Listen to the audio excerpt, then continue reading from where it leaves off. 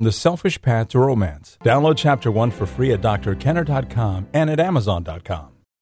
And those bloody English cricket players threw me out of their club like a dog. I never complained.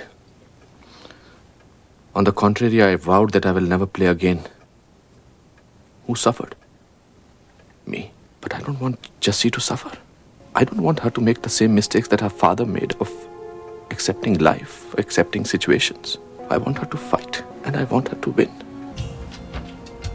And that is a loving father. That is a father who said, you know, when they kicked me out of the cricket club, I gave up. I gave up on myself. I didn't fight for that value.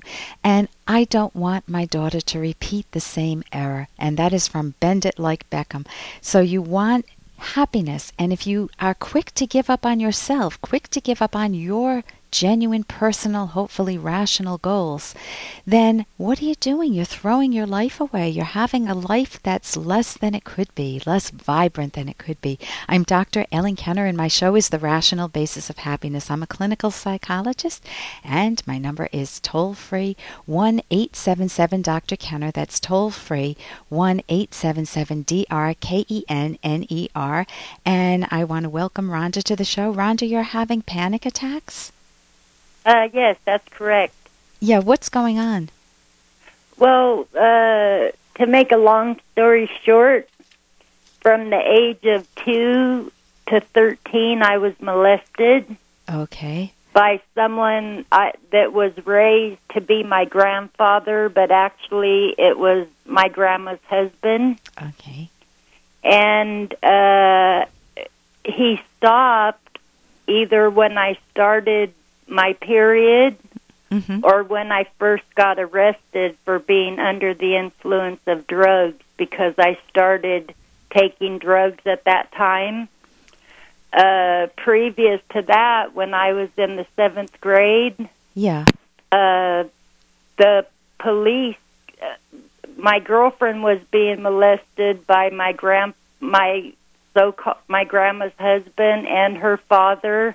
We were both being molested. Okay. She ran away, and they called, and when they found her, she told on her dad. So the police came to my school and took me out of the 7th grade. Okay. And they asked me all these questions about my private parts, just like the molester said they would. Right. And so... and they didn't tell my parents. Nobody did anything on my behalf. I just went home. So obviously, I ended up using a lot of drugs. So you self-medicated. So let me see if I understand this. What's causing you the panic attacks are your memories of long-term trauma by someone who was, in quotes, a family member, who claimed to be your grandfather, and that you did have what could have been an opportunity for people to come to your rescue, but it didn't happen. It still got buried. And so where are you? How old are you now? 52. You're 52 years old, and you've known this your whole life? No. I was using drugs and alcohol, For how long? I got my life together, and I got a job, and I had worked since I was 15 anyway. When I was 25, a memory, something triggered a memory, and I remembered everything came flooding back like a waterfall. That's at the age of 25. Okay, Rhonda, what I would absolutely recommend, if you have not tried this yet, is therapy for that sort of trauma. I've done a lot of that work, and actually what happens is when those memories get triggered, the buried memories, if they're not fabricated, some people lie, that's happened too, but yours sound like they were very long range, and that the memories are real, they're vivid, and this is what actually happened to you. When that happens, it's actually called what you named it, flooding. It overwhelms you because you don't know what to do with it.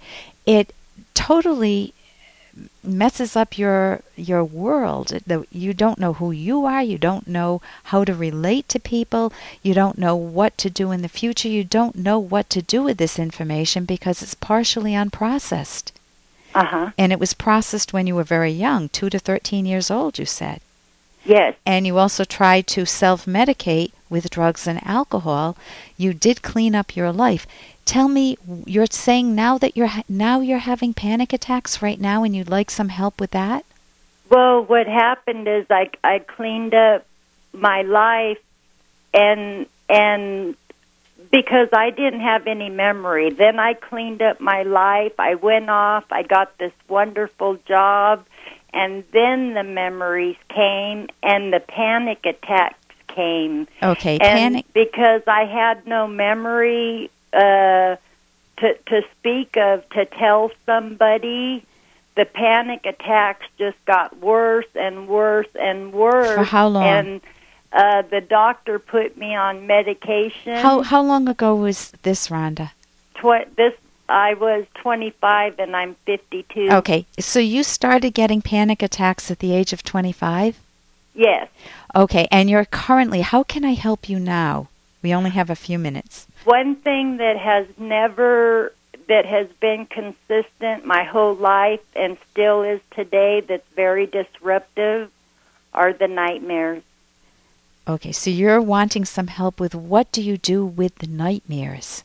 Yes, the nightmares are what plagues me. They're all about abandonment. They're about death. Okay. Body parts, really gross, morbid nightmares. And that's coming from the abuse, or is that coming from horror movies or some other source? No, it's coming from the abuse because when I'm, like, I'll give you an instant of a nightmare. I'm on a battleship. I've never been in a battleship my life, okay, but I can describe it to you perfectly. And I go down below, and below there's water, and in the water there's floating body parts. And where? All over in the water, and I'm walking on a thin strip of metal that goes across there, and there's all these body parts. Okay, what is the outcome of the dream? I wake up scared to death, and it totally ruins my whole day because I keep having They wake me up with night sweats, and I keep having flashbacks. Okay, so you definitely... I dreamt I went to hell when I was a child. Were you Catholic? No. Or religious? No, I wasn't raised with any religion because my mom had 5 stepdads. I had 5 stepdads. Okay, He had listen, 5 because we only have about a little over a minute left, I would like to give you some tips on what to do with the nightmares. Okay. And if you go to bed at night saying to yourself, oh my God, what if I have another nightmare? Have you ever done that? Oh, I hope I don't have one. I fall asleep saying my prayers. Within your prayers, do you say anything about the nightmares at all, or worry that you may? Do you anticipate a nightmare? No, I ask God to intervene. Okay, but then you're talking... If I should have nightmares. Then let me give you another suggestion. You want to gain more strength in your own mind. You want to be able to say, what if the nightmare changed into a better story? It had a better outcome. You want to prime your subconscious. Give yourself some ideas of having better dreams, stocking your subconscious with happier endings or better ideas. You can, I know people have done this successfully, and this would require more than just my saying it now. You know, you need a therapy session. But you also want to read enjoyable books or books with happy outcomes before you go to bed, or stories with good outcomes, because you're fighting a premise that bad things happen and then you go to hell.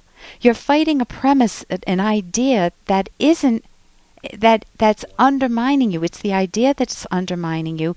It's not the reality. There aren't battleships with people's bodies floating around in your life, right? Right. So you do want to deal with the abuse. That takes more work. That involves talking to the abusive person, not in person, but maybe writing a letter to that person of what you genuinely feel and ripping up the letter so you never send it to them necessarily. You have to make a decision. There are a lot of skills that that you need, but I recommend therapy. Listen, thank you very much for your call. And thank you for taking my call. I appreciate it. You're welcome, Rhonda. Listen, I'll talk to you during the break. If you're having problems and feel like you need to go to a sex therapist, but you're scared to death to do so, stay tuned, because I will be talking with Dr. Barry McCarthy, who will be discussing exactly what sex therapy involves. I'm Dr. Ellen Kenner on the Rational Basis of Happiness. Here's an excerpt from The Selfish Path to Romance, the Serious Romance Guidebook by clinical psychologist Dr. Ellen Kenner. Love is not a causeless gift, but something that has to be earned. You may have heard yourself say, I just want to be loved the way I am. Unfortunately, in quotes, just the way you are, may include qualities that make you less lovable than you could be, or even unlovable. Love is not causeless. It is something you have to earn. But how?